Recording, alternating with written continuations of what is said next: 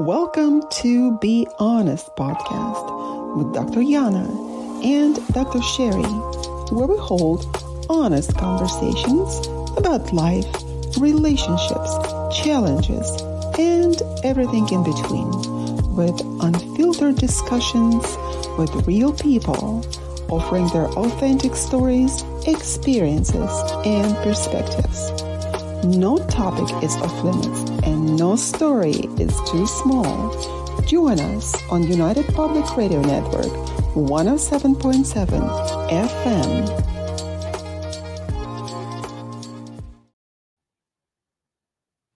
Hello, ladies and gentlemen. Welcome back to Be Honest. Thank you for tuning into United Public Radio Network 107.7 FM, live from New Orleans, Louisiana.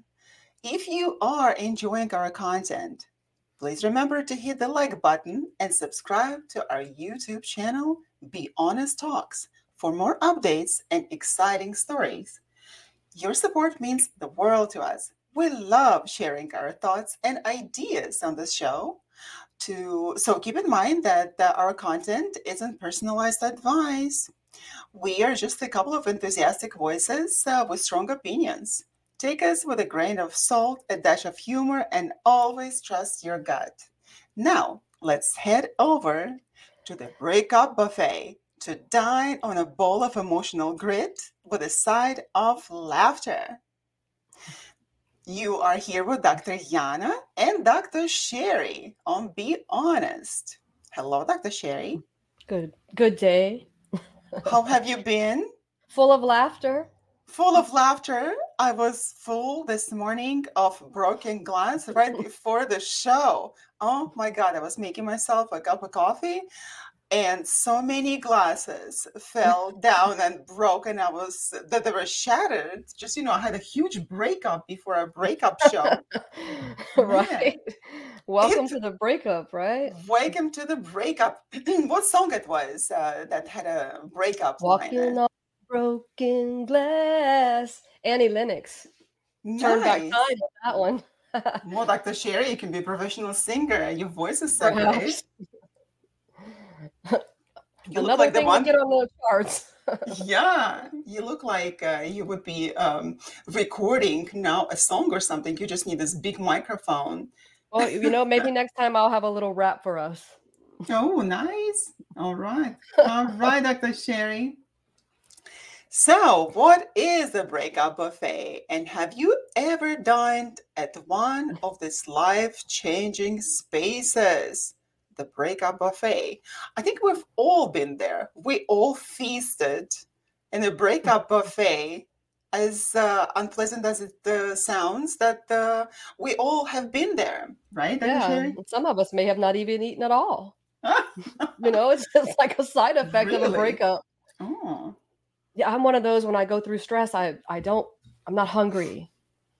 But I know there's other people out there that they just eat to comfort themselves. Yeah, and that feels good.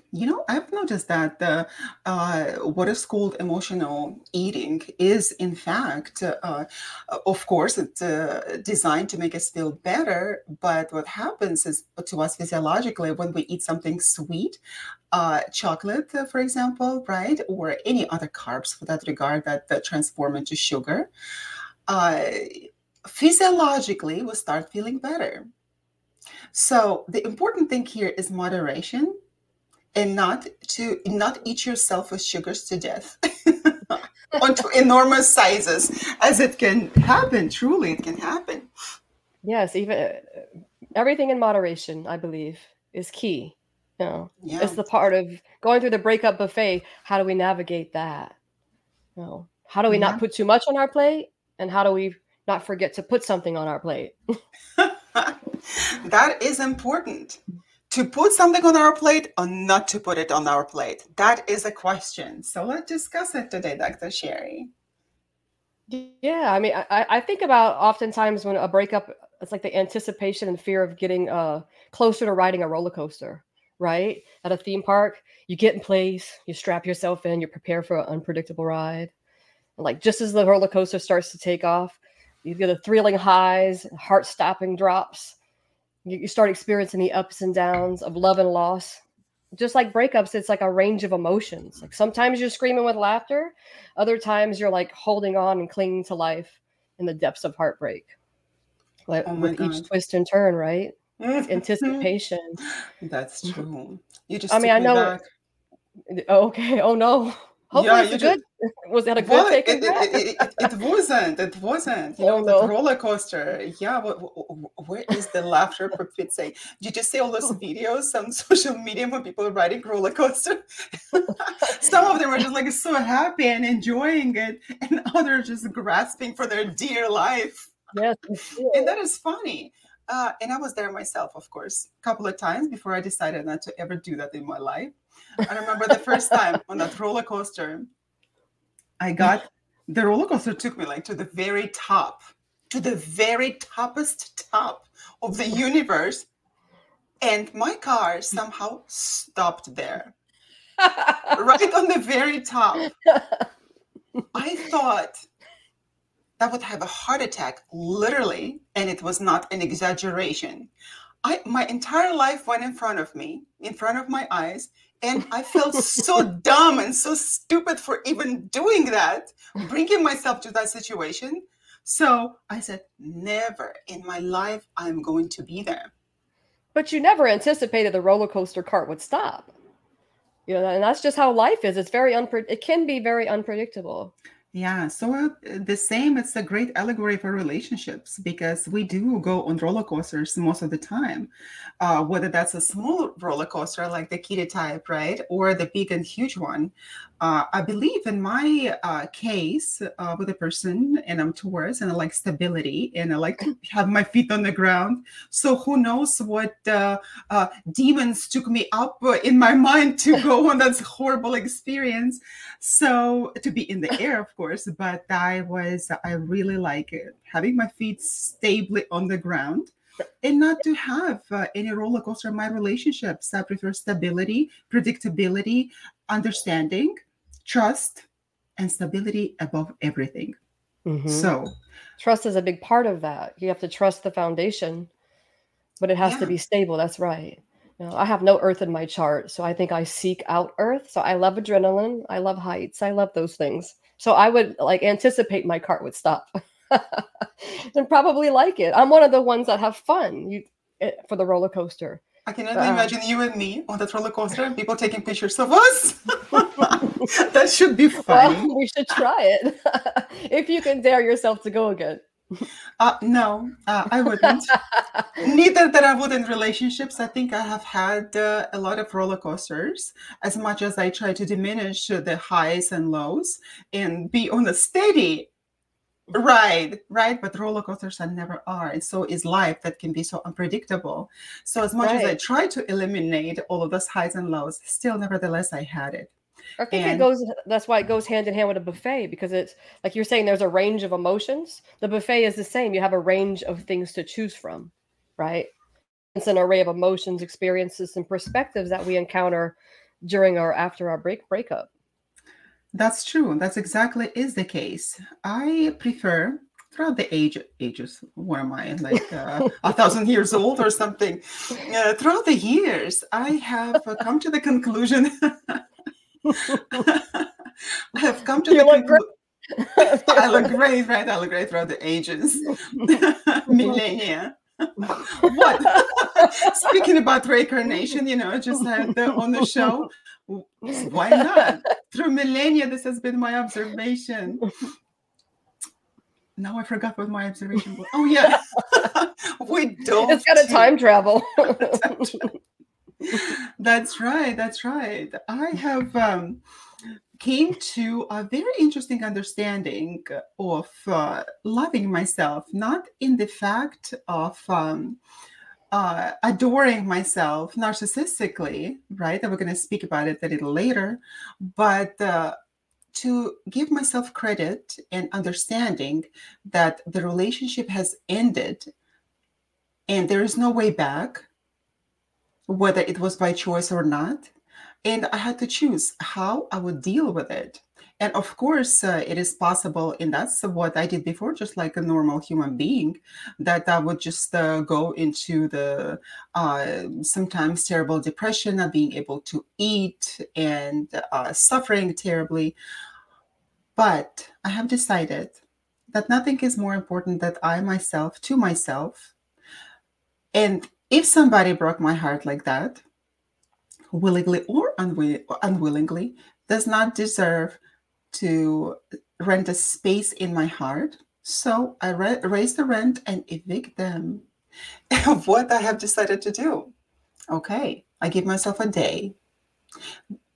A day, that's it. Sometimes it could be, it was before, probably a week, because it's not so it's not easy to get out of the relationship, right? Not feeling any emotions unless you're a psychopath or sociopathically inclined human being. So nowadays, I give myself, God forbid that would happen to me again, a day where I feel bad. Of course, I give myself this space to feel bad, remorseful, grieve for a day.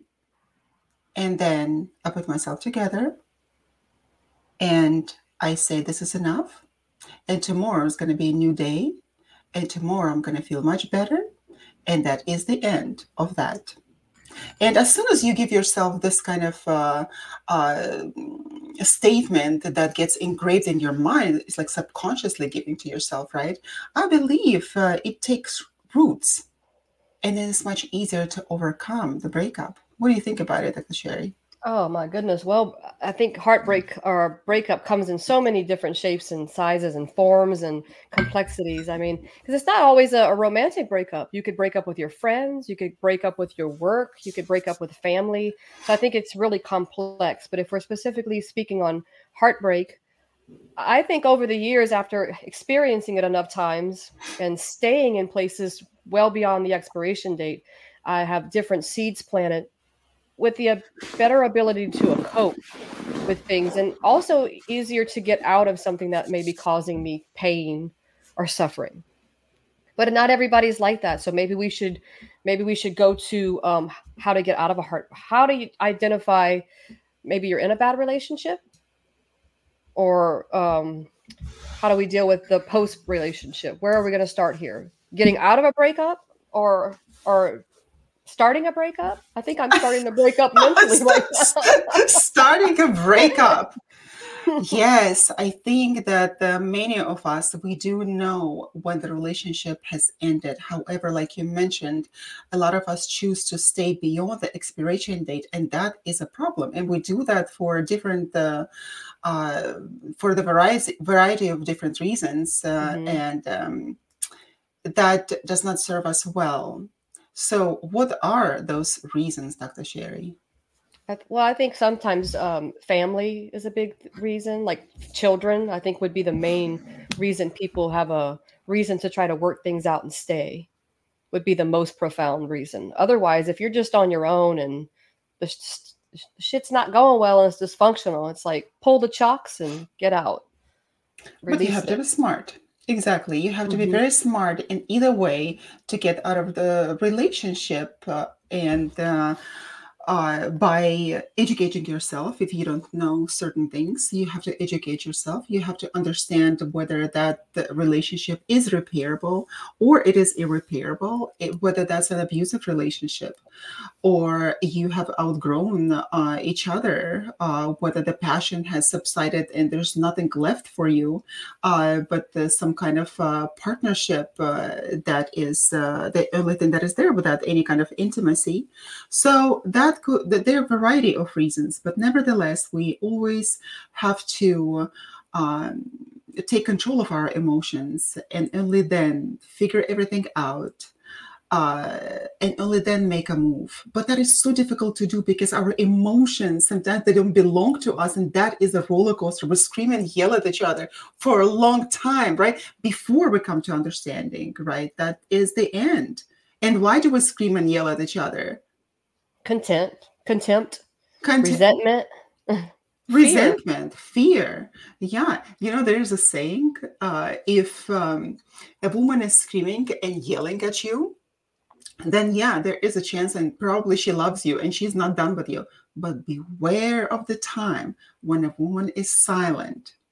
That is the end of everything. When she doesn't yell and scream at you, when she doesn't try to repair anything, when she is so beyond of the relationship, when her heart probably is broken that she doesn't have any desire or even willingness to continue that relationship, and it is done. So men think that they can push women's buttons for indefinitely. When this is not the case, at some point in time, she is going to stop. So don't push our buttons. This is a warning of humanity, for male humanity. Or people in general. I mean, if you're in a same-sex relationship, I think once you get if you're in resentment and you're in contempt, if you're in contempt, those are poison. Doubt. If you're in doubt in a relationship, doubt poisons the relationship. Fear, anxiety, those things that are invoked by fear, you can either face everything and rise, or you can forget everything and run. Sooner or later, you're going to have to face fear in life. So if you're afraid to get out of the relationship and it's not meant to be, eventually you're going to more than likely see an end to it. That's true. That's true. And a lot of the times, what happens is that we either don't know how to communicate or we lost that ability and desire to communicate with each other. Correct? Yes, that's a big part of it. We don't. I think a lot of times we're not honest with ourselves, because so a lot of times, yeah, I found myself before in relationships, and I'm like, I don't even love this person anymore. What am I doing? But I didn't have the self worth or enough value in myself to leave. I was so afraid to leave, but I couldn't stand being there. So I became more like servile and scraping, staying around for breadcrumbs, essentially, until I learned and just to learn about myself more and to value myself and to understand that change may be the unknown may be scary, but I think it's better to cross that bridge than to continue suffering. And that's true. That's true. That you're talking about the waiting for the breadcrumbs. However, that builds even more resentment in you than anything else. By staying Mm-hmm. there, by being unhappy, and that causes all sorts of emotional and physical problems. And we don't even understand why we get so sick sometimes. But Mm-hmm. that is because of the resentment. That is because of staying in an abusive relationship. And not only the children can be, are, in fact, the important factor in difficulty breaking up that relationship that is dysfunctional and abusive. It's also financial reasons. And there are Mm-hmm. many reasons that people are not afford, even psychologically healthy people cannot afford for a breakup or a divorce. And we are not even talking about such abusive relationship like narcissistic relationship, when people become so emotionally dependent on those crumbs, as you Mm-hmm. just mentioned, that just the mere sight of them would bring them back to feeling nice and sweet and hopeful for the continuing of the relationship, when those are only crumbs and they will remain as crumbs. Yes. And sometimes you will actually grieve a relationship while you're in there. And so when you leave, that's why there's like, I think there's like is there a hypothesis maybe or a theory where it's like the dumper and the dumpee? There's like, you got a title for who dumped who, and one of them comes running back later. I think it's the dumpee. No, the dumper. The dumper is usually the one that comes back later and regretting their choice. I think it goes on both sides. That the dumper and dumpy, such horrible words. You know that I would probably warn people, listeners, and viewers from using that word on themselves. That is such a derogatory word. I was dumped. He dumped me. What are you, a trash can to be dumped? You sack of trash to be dumped? Throwing out your trash. I'm serious. I'm absolutely serious here. I never use that word. And I warn other people to never use it. You're not a sack of trash. So please don't use that word. I was dumped. He dumped me. He dumped her. Okay. Like if we speak of somebody, a despicable girlfriend, for example, right, that we hate, or somebody in the media that also we probably dislike, and we can say, oh, she was dumped, right, to express our contempt. However, even then, she's a human being. It's not nice. I would not suggest that somebody is a piece of trash or the bag of trash to be taken out to the dumpster. So let's just avoid people. Let's avoid this kind of a conversation, because we talk to ourselves and we subconsciously give ourselves this notion and understanding that we are trash. We are not needed in this person's lives, and he or she dumped us. No, do not use that derogatory word. You can laugh at it. It's just, I Dr. love your Sherry. expression is wonderful. I'm enjoying it. No, don't use that word, please. Dumping is for trash, okay? You can choose so many different words, different verbiage that our relationship has ended, or he chose a different path versus or he or she, whoever left the relationship, the dumpy, I guess, right? Dumper and dumpy. No, I don't like using this Yes, you kind just of dump your verbiage. scraps at the breakup buffet. You can be Exactly. broken, but anything that's more things, a lot of things that are broken can be fixed. You can repair. I think it's just very important to get to know ourselves. Because even after we break up, we have to also learn our limits. Some people come back. That person that we broke up with comes back. And we have to know whether or not to open the door to that person if the time is right. And sometimes it may never come. I've opened it so many times but I've had to learn my lesson over and over and over. Unfortunately, this is the case. We have to learn our lesson, and only then we're able to stop that crazy roller coaster of the vicious circle of life that we get into the same relationship. We have to learn about ourselves, about ourselves first, and what kind of people we are engaging with, the type of a person. Uh, it doesn't have to even look the same way, although we all have a certain type. Nevertheless, we have to be really cognizant of what is happening inside of ourselves and why we make certain choice, and why do we uh, step on the same rake all the time, right? And hitting our forehead. Come on, I've been there so many times. I step on the same rake so many times, and bam, my head had so many bumps. And finally, I decided, you know what? That's enough. My forehead doesn't have any more space for the bumps Mm-hmm. of that rake. So let's just not do it. And that takes time. That takes time, and the willingness to have an insight, to look inside of yourself and understand, why am I doing the same thing? Why am I involved in the same pattern of behavior? Why do I have the same pattern of people in my life? Then and only then things will be possible for a change. Yes, loneliness is a big deal there. Isolation and loneliness is that we're trying to fill the hole. And filling it with something that's what we say has toxic behavior is going to create a toxic soup at the buffet. Oi. As much as I love soups, no, I don't want any toxic soups. Dr. Sherry, that's is not on my menu and should not be on any menu of anybody. While we talk about communication problems, right, that can um, ultimately erode trust and intimacy. We talk about compatibility and differences in compatibility. And sometimes we think that, oh, this person belongs to me, or I belong to this person.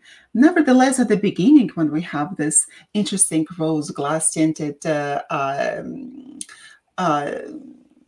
outlook on life on our partner, idealizing them, we may not be compatible in the long run. We have to understand from early on that this person is not my kind of a person. And what's important is to go in the same direction on a long-term basis versus just immediate gratification. We discussed that a lot, right, Dr. Sherry? On the Mm-hmm. immediate gratification is killing everything. We must be able to be mature enough to understand that we can wait. We can wait for something better versus that wanting that immediate gratification. Well, there's like a quote out there. It's like things that happen fast end fast. And there's a difference between compatibility and chemistry. Just because you have chemistry doesn't mean you're compatible, so on and Absolutely. so forth. And I think that literature goes on to show, or people's thoughts, for millennia now. It's like you have to give the love that you're looking for to yourself, so you know how to, when you're looking for it, when you're out there finding someone, you will know what to receive for yourself. But you have to learn to give it to yourself. Everything that you're looking for in another person, learn to give it to yourself First, exactly. mm-hmm. Because if you don't have it, how can you look in other person to get it for yourself? And especially, I would also uh, stress the fact that when we are in a breakup or just immediately after a breakup, we should not fill that void with anybody else. While it may seem as a good idea, oh, I'm going to go and just, get another guy or girl and show him on the social media that, I'm happy now. I'm so content. I look good and great. And let him just die there looking at me, right? That while it can happen, but that's not the best way out. Your well-being, your psychological well-being is much more important than just prove to somebody that he lost or she lost some great person in their lives. Yeah, a breakup is going to affect us more than likely our self-esteem. But I think anytime we search outside of ourselves for that validation from another person, it's not going to fill the void that we're looking to fill. I mean, like there's a saying, it's like the best way to get over someone is to get under someone. I think that is like Oh, highly false. absolutely. And that's this is what our culture creates. We look for the ways to feel better, right? And that's not necessarily the best approach, right? To get under somebody. Get under yourself, get under your own skin, get under your own soul, and try to figure it out. Why am I getting involved with this person Check your particularly? motive. Check your Check your motive, check motive. that person's motives as well, and don't be so naive. We have to um, learn how not to be naive, to shatter those rose-tinted glasses, right? And look at things realistically. Although it's very difficult to approach it this way, that nevertheless has to be done, because I firmly believe when you fall in love with someone, right, take your brain with you, for Pete's sake. Take your brain with you when emotions are running high and in all sorts of the directions. Take your brain with you. Mm-hmm. Understand the reality. See the commonalities. See the patterns of behavior, which may not be always good ones.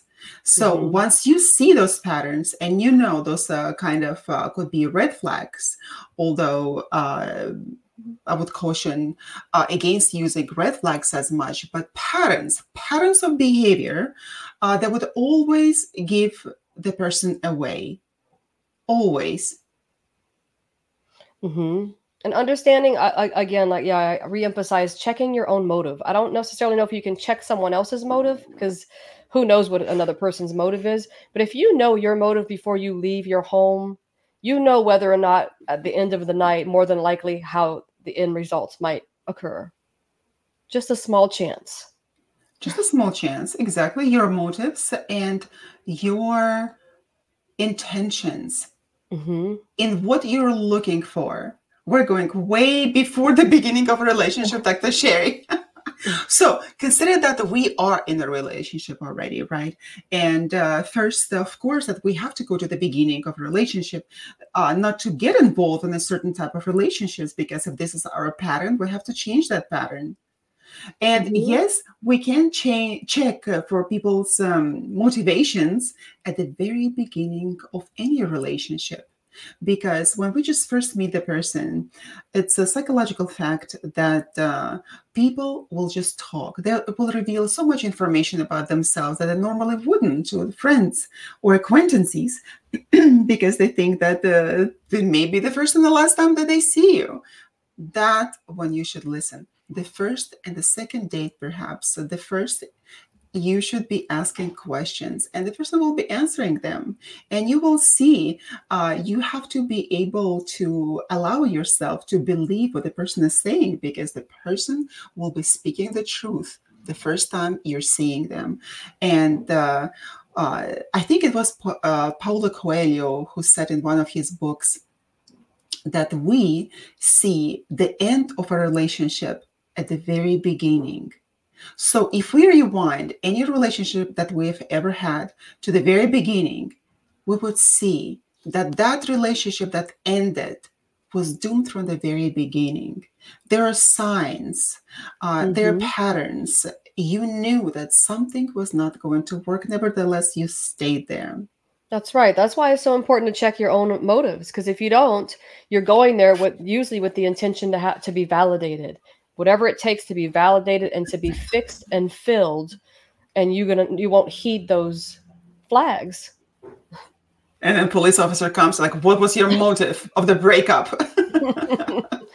Maybe we My, need more breakup police. yeah, I didn't have a breakup breakfast this morning. I left the house without knowing my motives, yeah. So, And uh, sometimes you just have to go through life and wear it out. I mean, that's a part of being human. We can tell you these things till the cows come home, till you're blue in the face. You can bring the horse to water, you can't make it drink. So we can put the information out there, but sometimes you have to wear it out. I've always chalked a relationship up to like a jacket. You're wearing a jacket, and if it gets too hot, eventually you're going to take it off and you're going to leave it there. So if your relationship gets too hot, eventually the jacket's going to come off and you're going to free yourself from that heat. Otherwise, it might just remain comfortable. Keep it on. keep it on. Some relationships do feel so comfortable, Dr. Sherry, and those relationships are, in fact, the best relationships. However, again, check your motives, check your insecurities, because comfortable situations in relationship does not necessarily mean that the person is the great person for you when you are in the perfect for yourself relationship. Because what is known, what is comforting sometimes can be just uh, your attitude toward certain abusive situations that feel comfortable to you and known to you because this is the way Mm-hmm. that you grew up. And Attachment. attachment problems, right? And this is how you are used to looking at the world. This is how people treated you, your parents, your siblings, or anybody, and you are used to this kind of attitude. So you get involved in the same kind of a person when you grow up based on all those patterns that you saw as a child, and not nevertheless, not just because you feel that the relationship feel comfortable. It It's cannot. familiar. It's familiar. It feels familiar, and what's familiar is comfortable, right? We all tend to. Uh, It go to appears comfortable comfortable. situations. It appears comfortable, but nevertheless, we have to also be checking that person's motives as well. Question and not trust immediately. Although people can say, "Oh, you're in love. How come?" You have to be able to trust the person. Otherwise, it's going to kill the communication. No, you have to be smart first. You can And love a lot of things, right? You can love, exactly, but love is not sustainable for everything. And that's why I think when we don't have good attachments, we oftentimes find someone who's really good for us and we look at them like they're boring and blah, blah, blah, blah, whatever. They're probably the perfect match, but we're like, no, not familiar enough, not sick enough. not sick enough. That is so profound, Dr. Sherry, not sick enough. And to have a psychologically healthy person, a young adult or adult in general, is just the chances are zero. They're minus 50%. They're not even, you can't even find psychologically healthy individual nowadays, or even before, because of different situations in our lives, right? With the products of our society, of our family. So something would happen always, because as parents, we're not given the instructions how to bring our children, right? We're not given instructions on how to live this life. So some problems will happen. And that's what's important, to do the check all the time with your intentions and the intentions of other people. I think that's why relationships are important because relationships are our teachers in life. They're teachers. Again, relationships just aren't romantic. There's friendships, there's works, there's acquaintances. Relationships comes in various forms. But more than likely, we always focus on romantic because I think oftentimes that brings the deepest heartbreak. And heartbreak was like sadness, grief, loss, raw emotions. How do we get through that? How did you get through that? And that is trust. What happens is that in relationships, we trust. Well, Dr. Sherry, don't make sure that you don't have any breakups there, like I had this morning. Don't break things in your office. Um, how do we go through it? The thing is, uh, in the relationship, we shouldn't get distracted because we can get lose our train of our thought. Um, Well, laughter is a so, good one, right? We talked about this show. It's like laughter. what was your question? Please rephrase. You were in court, Dr. Sherry. Rephrase your Heartbreak, right? question. Like, yes, I'm from the South, and sometimes I think I ask a question and answer it all in one. Sometimes it's just culturally we do that. Well, the thing is So that when we ask a question, it is always we imply the answer. So we that's already why know the answer to the question. that's why open-ended questions are important, because a lot of times we lead with close-ended, a yes or no. Open-ended gets more information out of people. That's a whole nother show. Heartbreak. How do we get through heartbreak? We're at the heartbreak buffet. What are things that can help us get through like the heartbreak? Like self-care, mindfulness. How do you get your resilience back? Forbidden history, grisly ghosts, monstrous cryptids, and harrowing folklore dominate Japan's history and culture. Mysterious Japan is a bi-weekly podcast presenting these spine-chilling horror stories, urban legends, and unbelievable histories in a campfire story format. Many of these tales have never been presented in English before. Our journey takes place where dark history and supernatural folklore collide. Mysterious Japan is produced, written, and translated by recognized Japan expert Dr. Heath Avey. Season 1 relates the unbelievable legends and ghost stories from the so-called suicide forest. Listen to Mysterious Japan for free on Spotify, iHeartRadio, or wherever you listen to podcasts. Learn more at our website at themysteriousjapan.com and be transported by unbelievable stories where the lines between reality and folklore become blurred in the shadowlands of Japan. Once again, that's themysteriousjapan.com.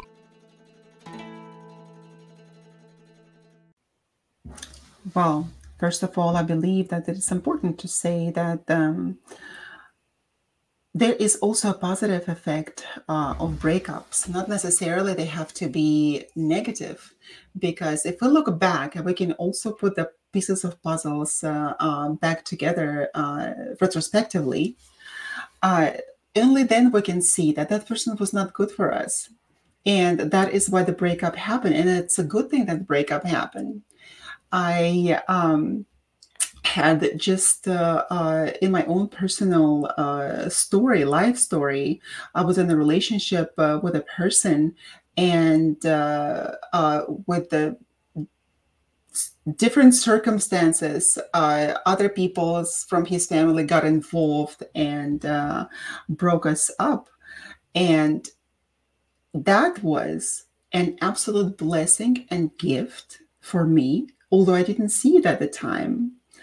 But I knew that that relationship was not a good relationship because I did not have peace in my heart.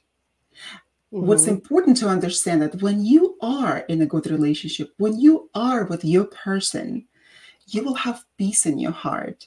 You will not have worry, anxiety, or discontentment. You will always be at peace. And that's an incredible thing.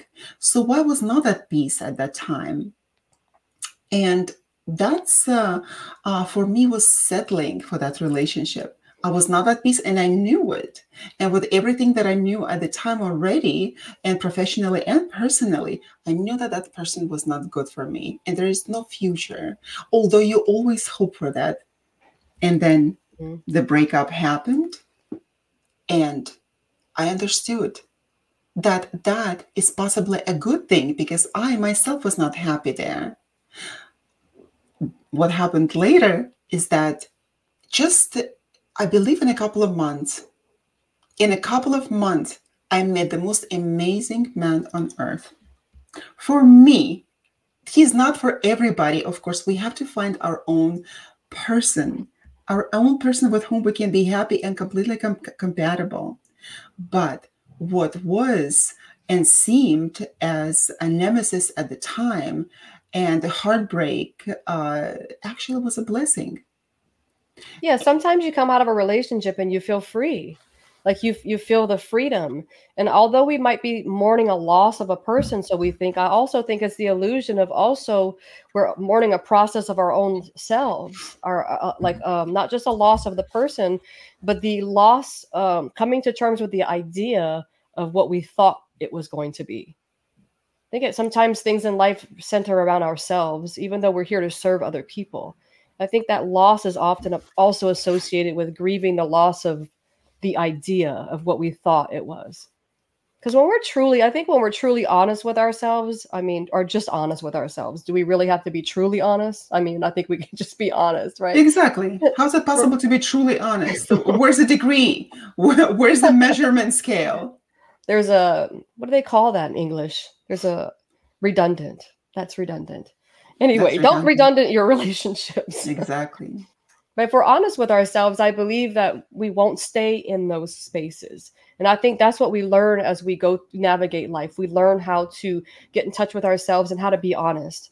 And with honesty, I don't think fear can exist. It takes over. It's like, I'm going to be honest. Just navigating breakups just can be difficult. That's absolutely Even true. mhm. Navigating, because at the time we don't see what will be in the future. We're so afraid sometimes, right? We are It's like so if you afraid. depend on the heart, unlike the brain, the heart does not just differentiate between emotional and physical pain. It just knows that there's suffering there. Unlike the brain, which tells us what motor sensories and things to move, and even with laughter, right? We're going to get to laughter soon. I think I must be craving it over here or something. Yeah, our heart is not subjected to the reason of our mind, of course, and that is understandable. But so I'm hoping that people will get this message. Follow your heart, but take your brain with you. That's a great They're one. both interconnected. You can't, just like physical and emotional pain in the body, it's interconnected. Too much emotional pain can cause physical pain. Too much chronic physical pain can cause emotional pain. So any kind of pain or suffering is interrelated in the human body. That's a great statement there. You know what I learned early on in life, early, very early. I think I was about 18, that we cannot allow that pendulum of emotions to swing too high into one direction.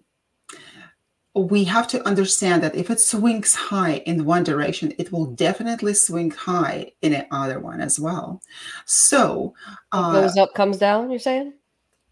yeah, with a pendulum, like for example, Mhm. the pendulum it swings in both directions. It doesn't have, for example, doesn't swing at 45 degrees in one direction or in 90 comes back to 90 in another one. It doesn't. It swings at the same speed, of course, and under the Yes. same angle that it is going to be.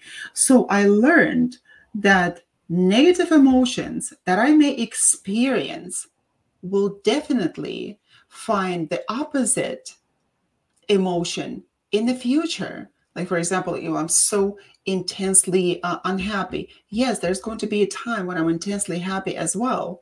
But when I'm intensely happy, I also keep a cap on it to also allow myself to be reasonable at times and not just succumb to all of my emotions when I do not see the reality. So we have to be able to understand that and not allow the pendulum swing too high in either direction.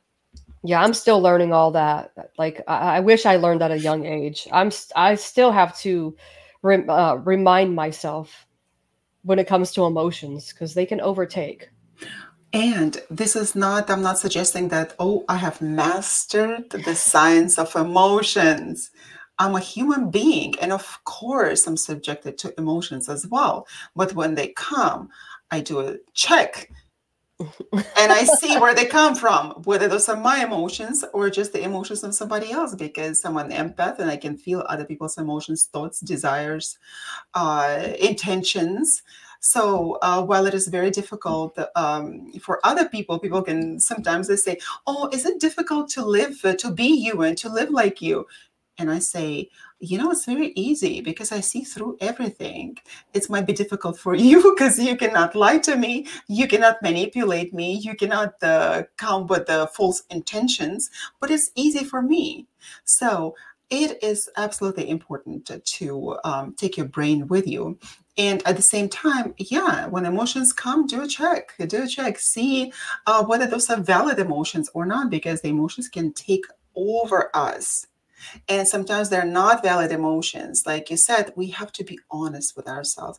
And that honesty also comes with emotion check, whether that's is a true emotion that we're feeling or something that we made up in our heads. Because we as women, we create a problem. We're just absolute geniuses in creating a problem, thinking of a problem, creating that problem in our heads when our guy does not even know about that problem. The problem doesn't exist.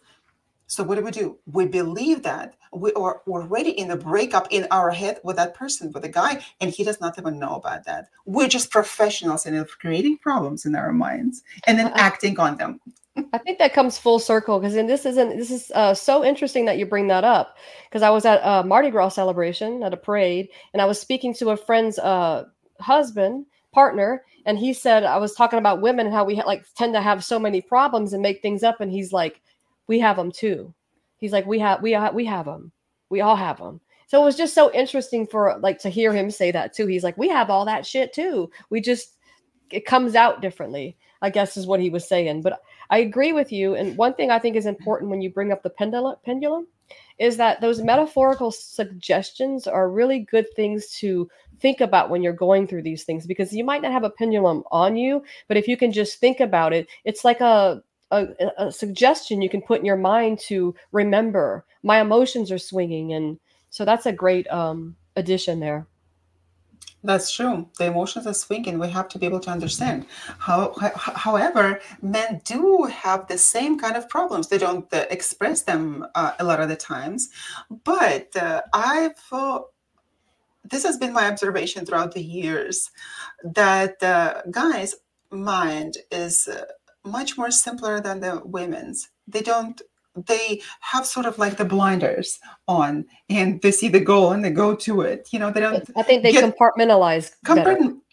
Probably, and they don't get distracted on this thought and that thought. If you look into a female's mind at any given time of the day, you will see there are millions of different thoughts, millions, that because as females we were designed to procreate, to have children, to take care of our houses, right, the households, and bring the children up and stuff like that. And we have to be able to think this way. However, for guys, they were also designed differently, of course. Probably there is a huge difference between California guys and any other type of men on earth, probably. Well, a lot of people in California are not from California, so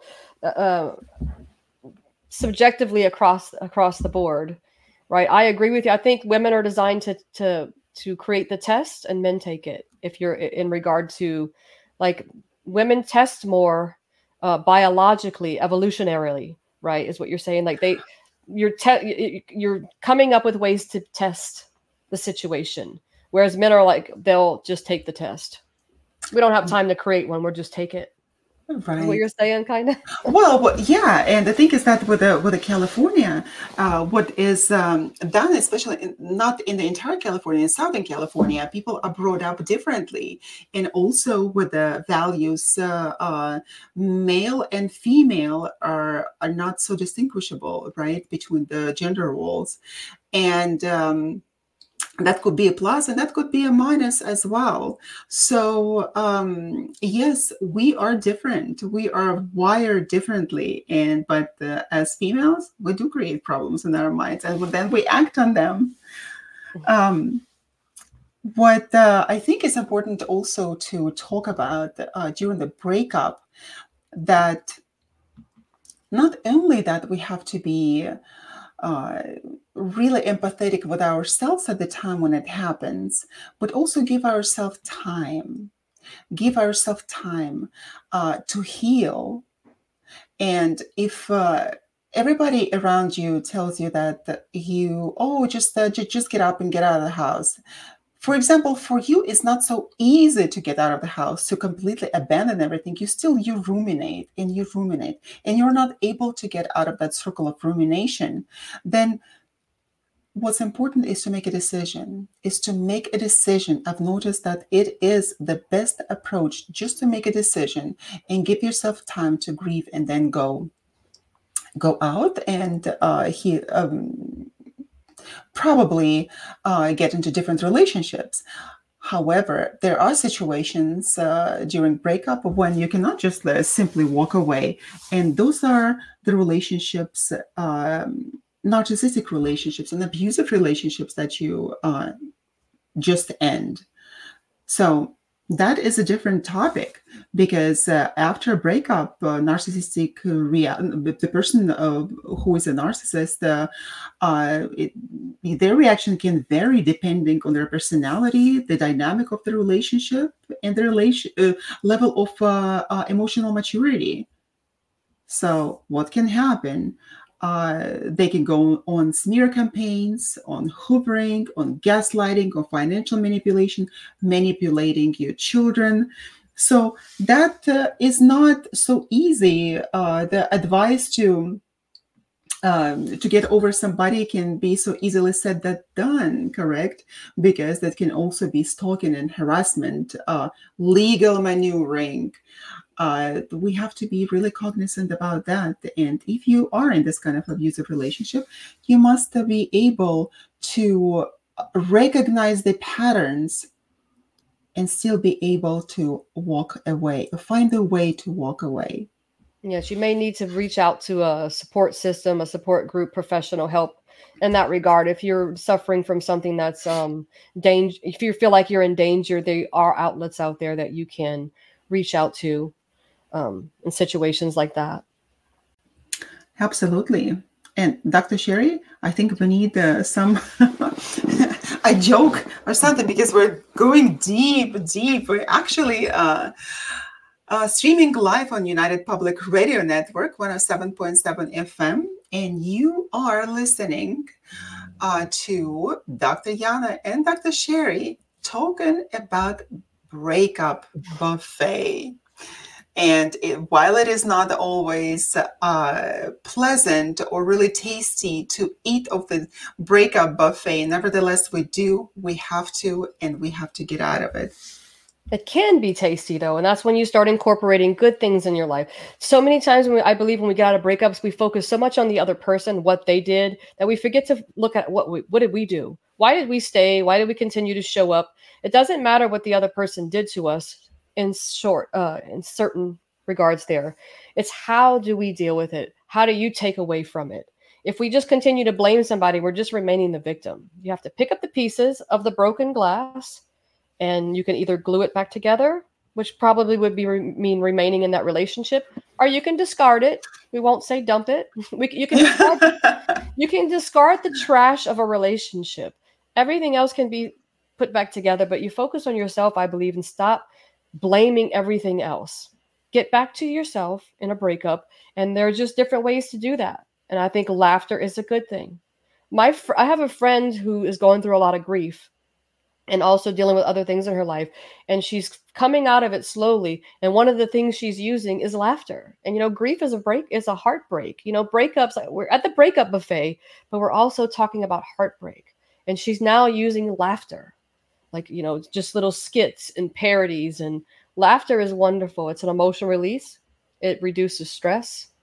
It shifts our perspective. It can get us, if you listen to certain things, it can get you bonding with a certain connection. Like you're relating. Listen to some breakup comedy. You might be able to relate to the person. It's a distraction.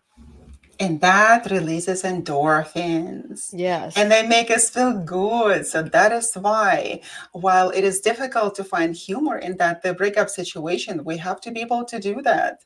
I remember My so interestingly enough, the last breakup that I had, and I was kind of upset that first day, and my dad came to visit, and he's like, "What are you sitting so upset?"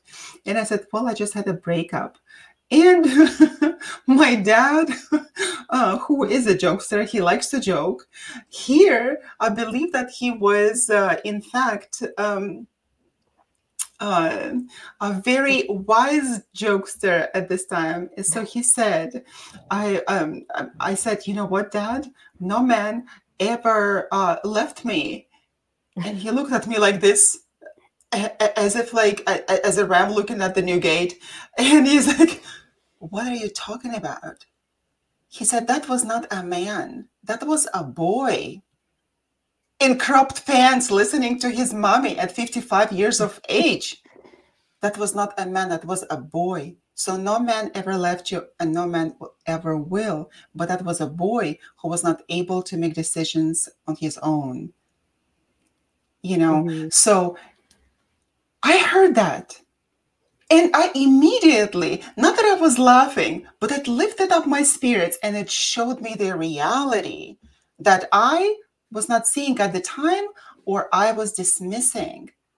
However, this kind of humor can come and totally turn around the situation for you.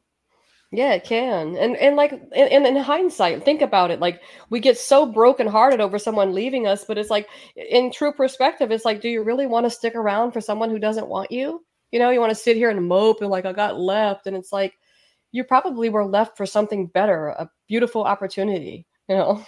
And that's exactly what happened. Although that we do not see it at the time, your person will never leave you. Your person will come and stay. But those who are never designed, who were never designed to stay in your life, they will come for a season to teach you a lesson, for example, or to help you a different situation for various reasons, for different seasons in life.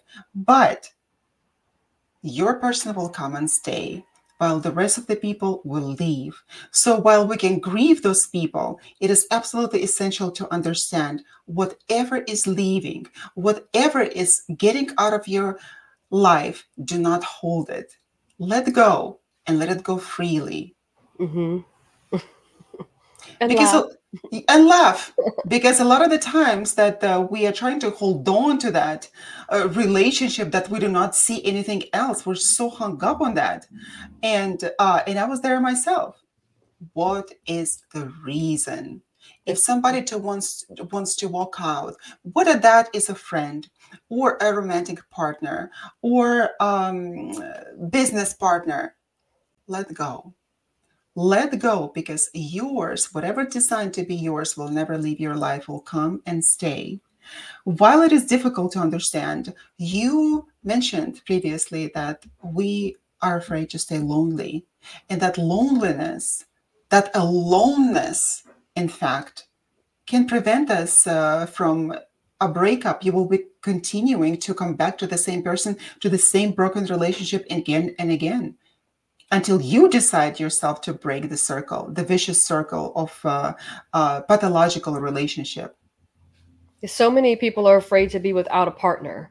Like they feel the need, like they need to have this person. And you know, I wish everybody that the laughter to get out of that.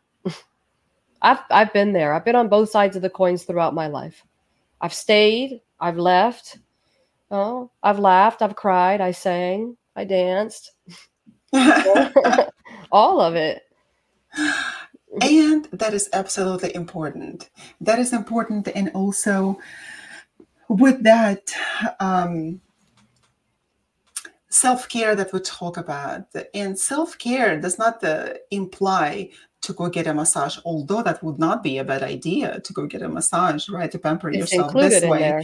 It's included, right? But the most important thing is just to take care of yourself emotionally and physically, and not really try to ruin your life by substance abuse, alcohol, and drugs, because that is so easy to forget. In order to forget, we dive into all of those extreme We things. self medicate. Self-medicate. But But you're just really moving on from one relation to another. You're having a relationship with something that's addictive, a psychological relationship that's oftentimes detrimental. detrimental, and that would be the rebound relationship, And correct? yeah, and it's also a physical. Speaking of, it's yeah, it's a rebound. It's like a rebound in a relationship, or for to some people, it could be a relapse. So even same thing with relationships. I've been there where I've gone back and forth to the same person, thinking, "Oh, this time will be different," and over, several times with the same person, expecting a different result. What's that quote? Is it Einstein? The doing the same thing over and over and expecting a different result is the definition of insanity. Drinking the poison expecting someone else to die. Here we are, just sipping on our poisonous tea, waiting for the other person to die. But here we're being sick. We make ourselves sick.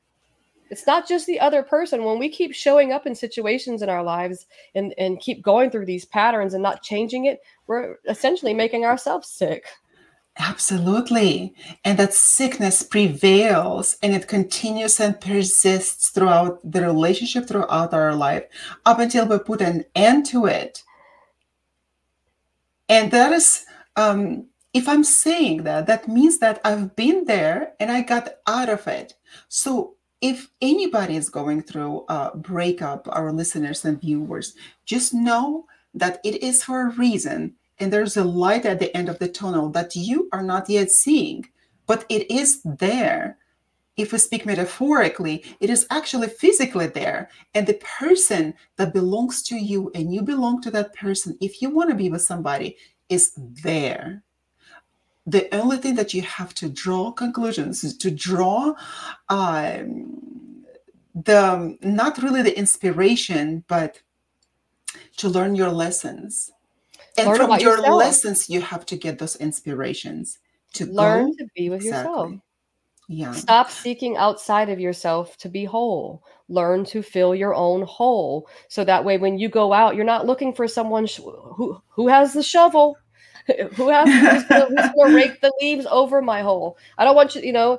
It's you have to go out there and into the world whole.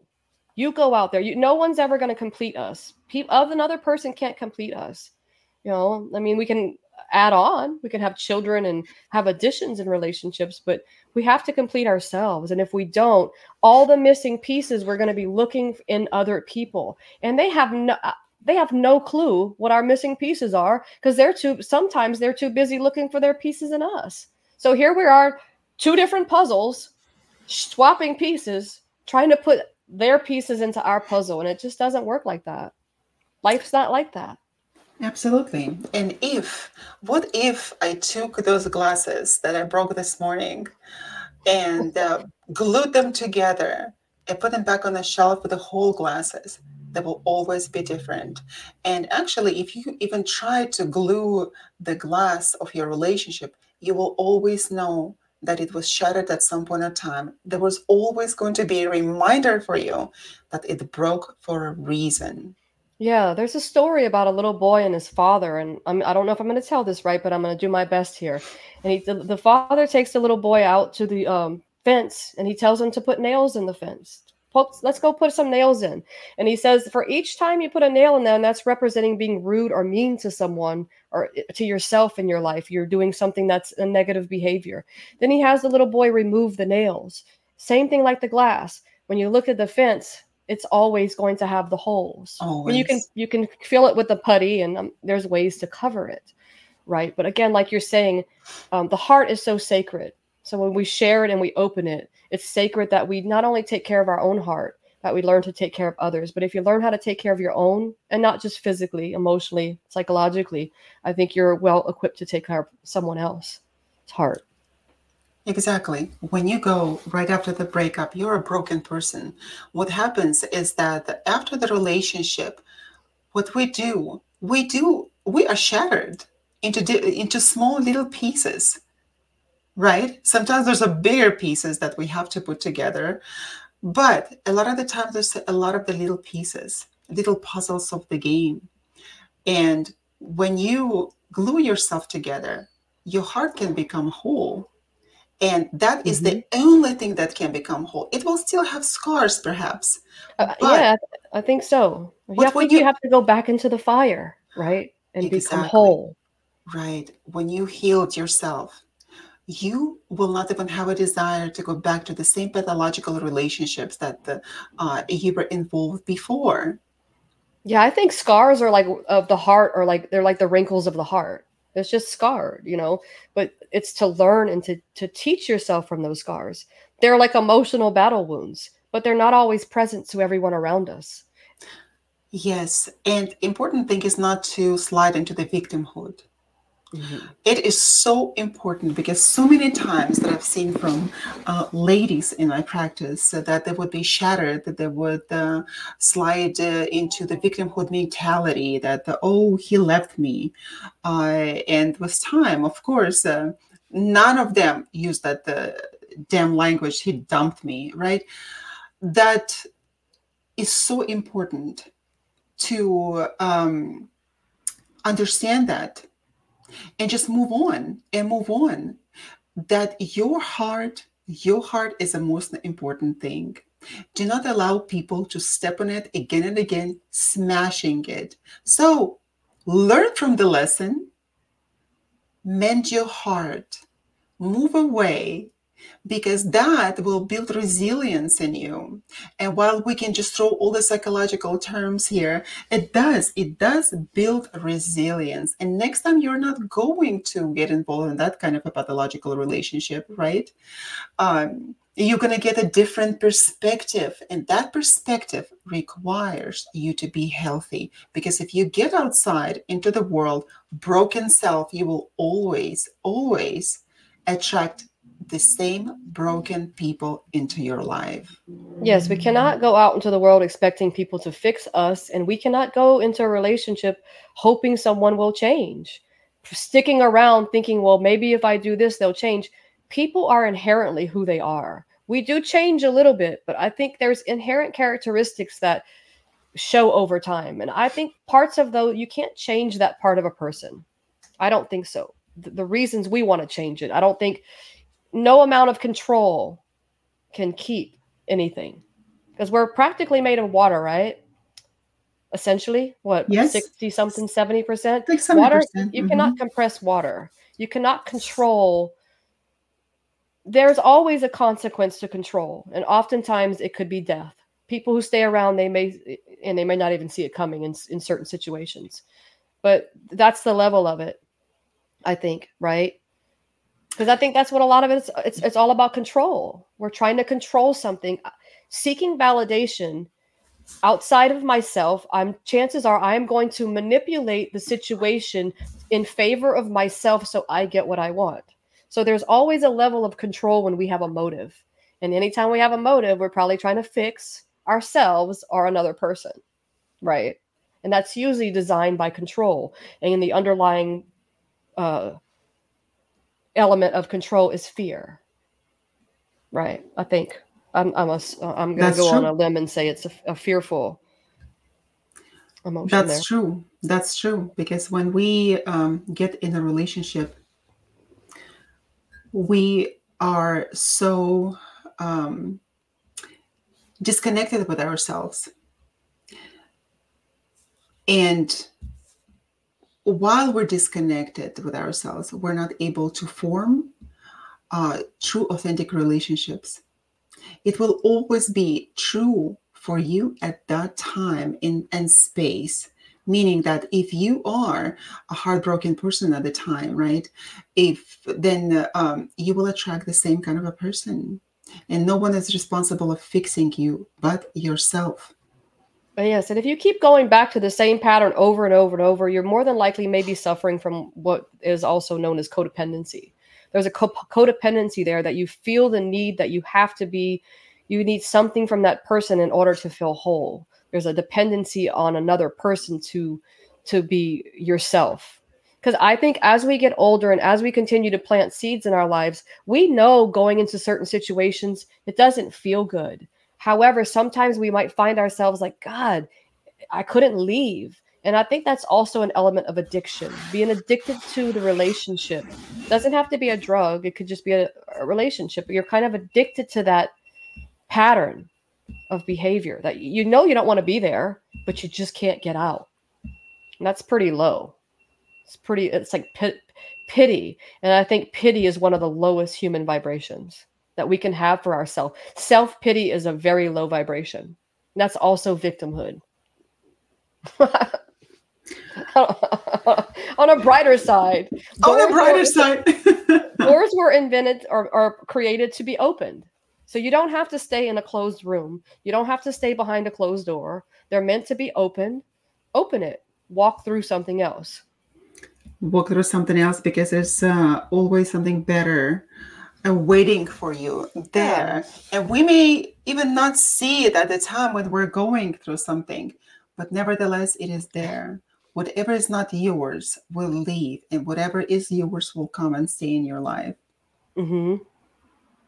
Yes, if it's not meant to be, then let it go. Have the strength to let it go. And if you don't, go through the process and you'll eventually get it. And those who don't get it, it's unfortunate that they continue to live a life as they choose in that regard. I believe there's always a way out. Not everybody's as strong as other people, but there's always a link there for everybody. There is, but the most important thing also not to slide into the victimhood, not to consider yourself a victim that I was let go, right? There's something wrong with me. A lot of the times, there's nothing wrong with you, that the person decided not to be with you. And we always personalize it. And that is the wrong path, people. While there might be something really inherently wrong with you, if you're playing a victim all the time or having some psychological problems, right, or emotional problems, there might be something wrong with you indeed, and you have to be working on it in order to better yourself, right? But a lot of the times that we're let go, are people not attracted to us for different reasons, their own personal reasons that have nothing to do with us. So if we are attracted to a person and that person is like, I'm really not that into you. You have to be able to read the cues in the first place and not get to the situation when the person tells you that I'm not into you, right? Because that could be pretty humiliating. It's okay. But the thing is, I think when you know yourself, it's okay when someone says, I'm not that into you. It's like, thank you for your honesty. You didn't come around here with a motive to manipulate me and to take advantage of me. Thank you for being honest. I'm happy. If rejection is the divine protection, I think we forget to remember that. Rejection is so powerful. There's something greater than ourselves that we're being rejected, but we can learn from that rejection instead of being like, oh my God, I just want, because you, in that essence, you want what you want. It doesn't matter what the person wants. Oh, why they didn't like me. Rejection is so powerful. There's such an underlying learning experience from that. It doesn't feel good, but it's all in perception. Okay, well, it wasn't meant to be. Don't beat yourself up over it, right?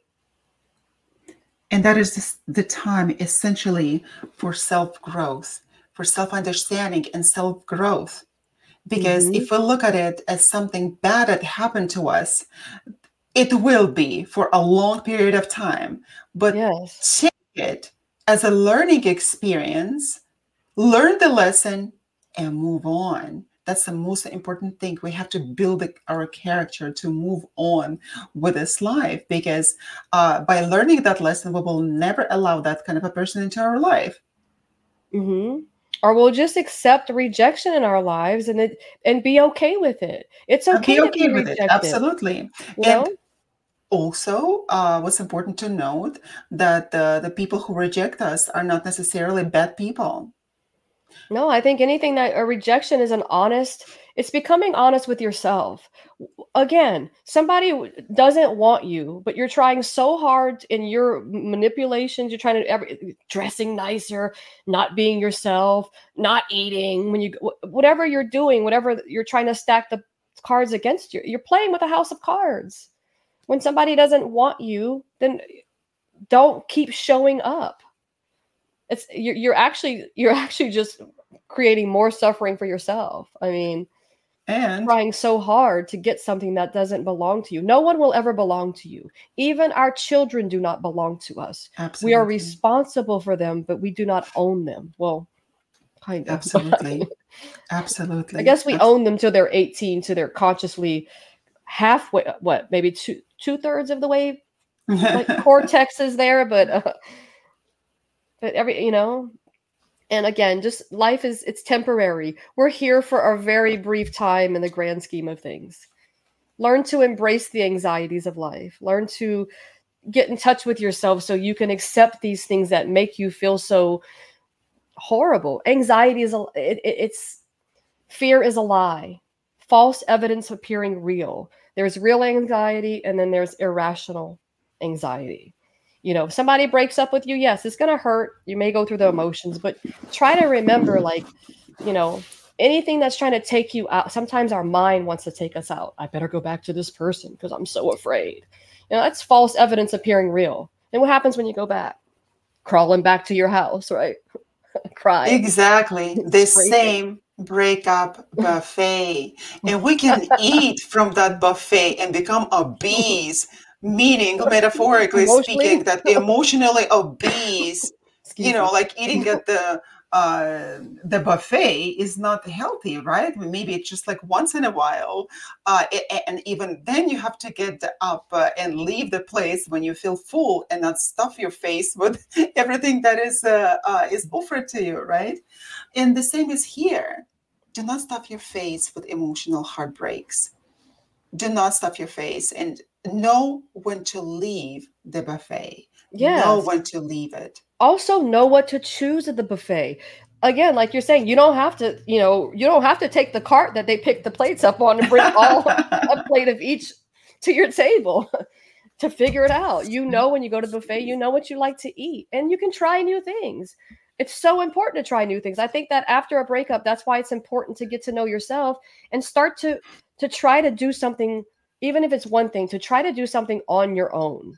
I used to struggle with that when I was younger. When I didn't have family, when I lived on the West Coast for many years, I struggled with being alone. I didn't want to go to the gym alone. I didn't want to go do anything alone. I wanted to have a friend or somebody. But eventually it clicked that I can do something on my own. Oh, well, look at all that time I wasted.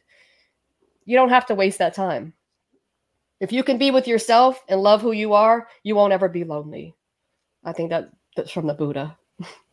Absolutely. Hmm. Dr. Sherry, we need to make you a motivational speaker. We need to give you a microphone and go in front of the thousands of people. We're on our way.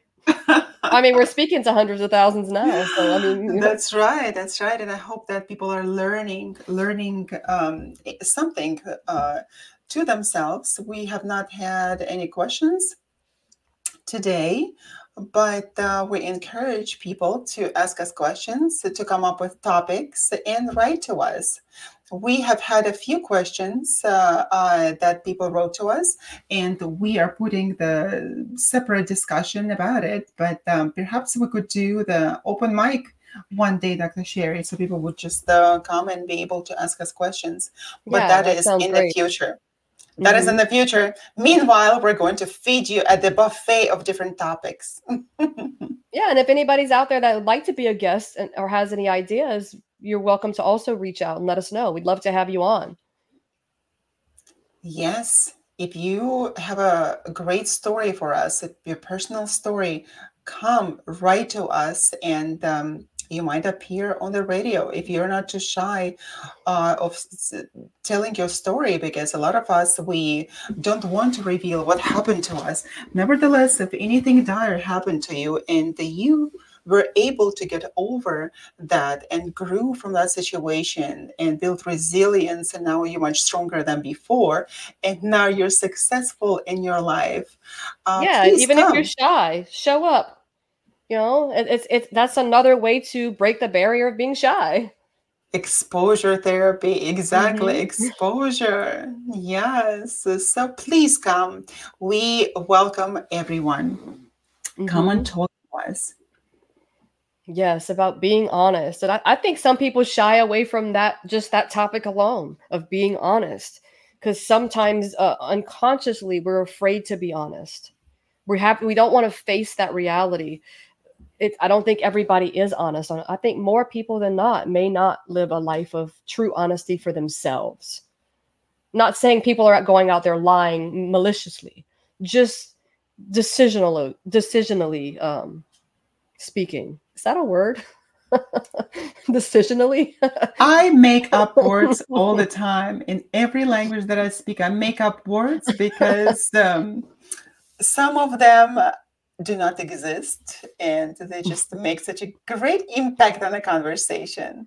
And that is a great asset, by the way, to be able to make up words even in a foreign language. So I embrace, I love English. I don't claim that I know it perfectly, but I do my best. And I love all of those set phrases, the metaphorical expressions that you have. Yes. I live my life in metaphors. I think it's so important to connect it. I think it's a great addition to the way I practice hypnosis is the usage of guided metaphors instead of guided meditation. Guided metaphor. Yeah, well, a guided meditation. Yeah, meditation may not even contain metaphors, right? But It's usually poetry. Yeah. our soul, I believe, speaks in a language of metaphors. So this is how we dream. This is the dreams that we see. They are written in a language of metaphors.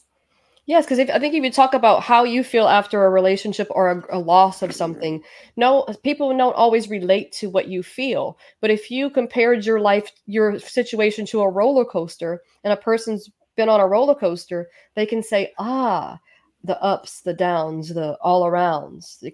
Metaphors, I think, connect us.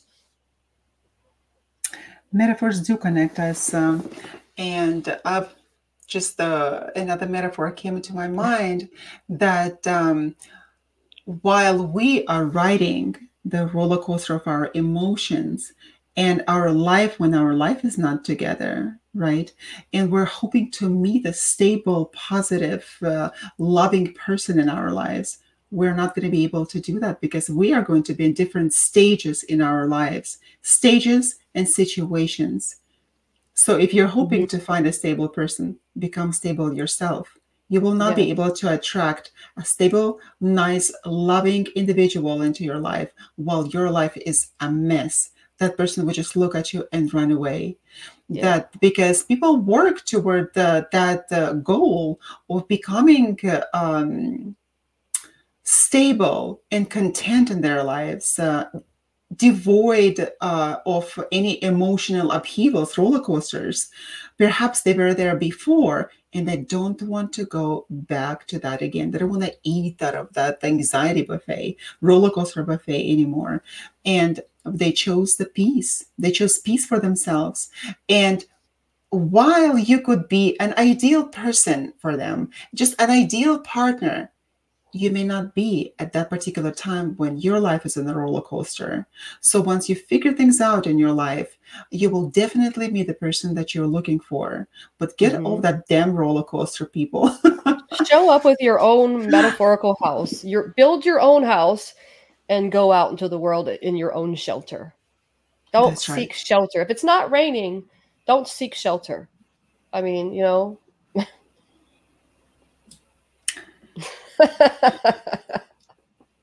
Yesterday just reminds me of my yesterday's day. See, perfect English.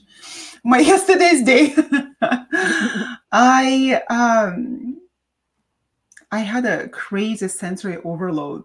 Crazy, and it wasn't raining. It wasn't raining here in San Diego, but I wanted to get home, so I couldn't hear anybody. Even if I had my perfect noise canceling earbuds, I still could hear everything, and it was like a thunderstorm on my brain all the time when somebody would just say something or the music would be playing, everything. So I had to withdraw. I had to get back to that safe place where I could be just by myself without anybody, without any external sensory bombardment of my head. So I had to do that. So once in a while, we have to withdraw. We have to be in that safe place. But When you're able to get out, get out. Mm-hmm. And if you can't get out and you can't find silence or be able to withdraw, find ways to do it alert. Breathe. Practice Breathe. breathing. Yeah, like Coco Chanel said, doesn't matter what's going on in your life after a breakup or anything else, right? Always get up, dress up, and show up. I think Put it your was Coco lipstick Chanel. on. Put a Mm-hmm. lipstick on and just go. Even if it's just a lipstick on and nothing else on you. And Yeah. hopefully you're in your own house when that happens.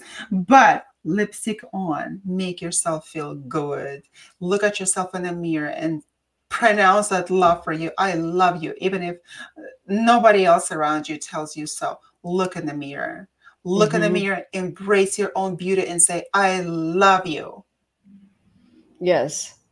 And say it several times, few days in a row, and you will be able to rewire your brain to more positive outcome during the breakup.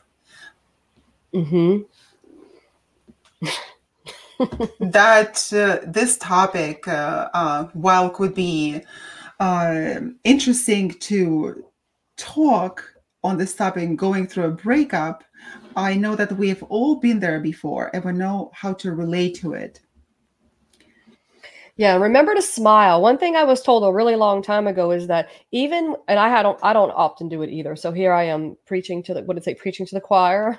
But it's a reminder that even when you're down and not feeling well, you can smile because it activates the facial expressions can it can influence and regulate our emotions. Like smiling, even when it's forced, the muscles involved in smiling often signals the brain to interpret that like there's something positive or rewarding happening. So it can again release like dopamine and endorphins just through smiling because we're using the muscles because our brains like our brain doesn't really know it's funny. Well, it does. That's a whole nother topic too. But if you smile, the muscles are indicating to your brain that, see, my brain's all happy.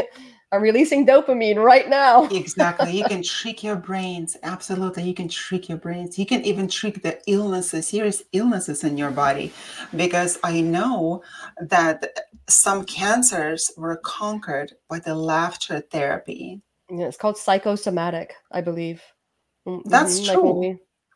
because we can No, even cause ourselves pain. We can imaginary pain, really, right? Psychosomatic.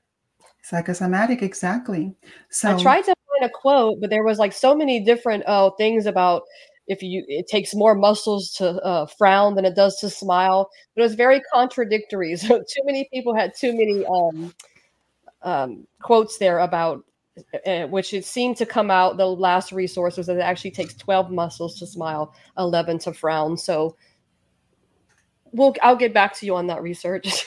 you know what? Sometimes research is just too much for us. All we have to do is smile. And who the heck That's cares right. how many And muscles are laugh and involved laugh. there? Yeah.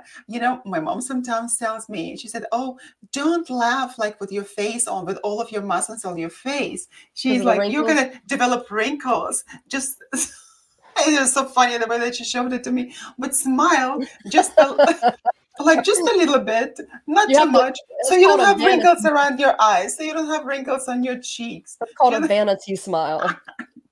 You're so vain, right? And imagine I would be like smirking. Is To she people, laughing? is she Botox? laughing, or is she laughing at us or something like that? Botox, Right? exactly. So I believe in honesty and I believe in honest laughter, and that is, by the way, the elixir for life.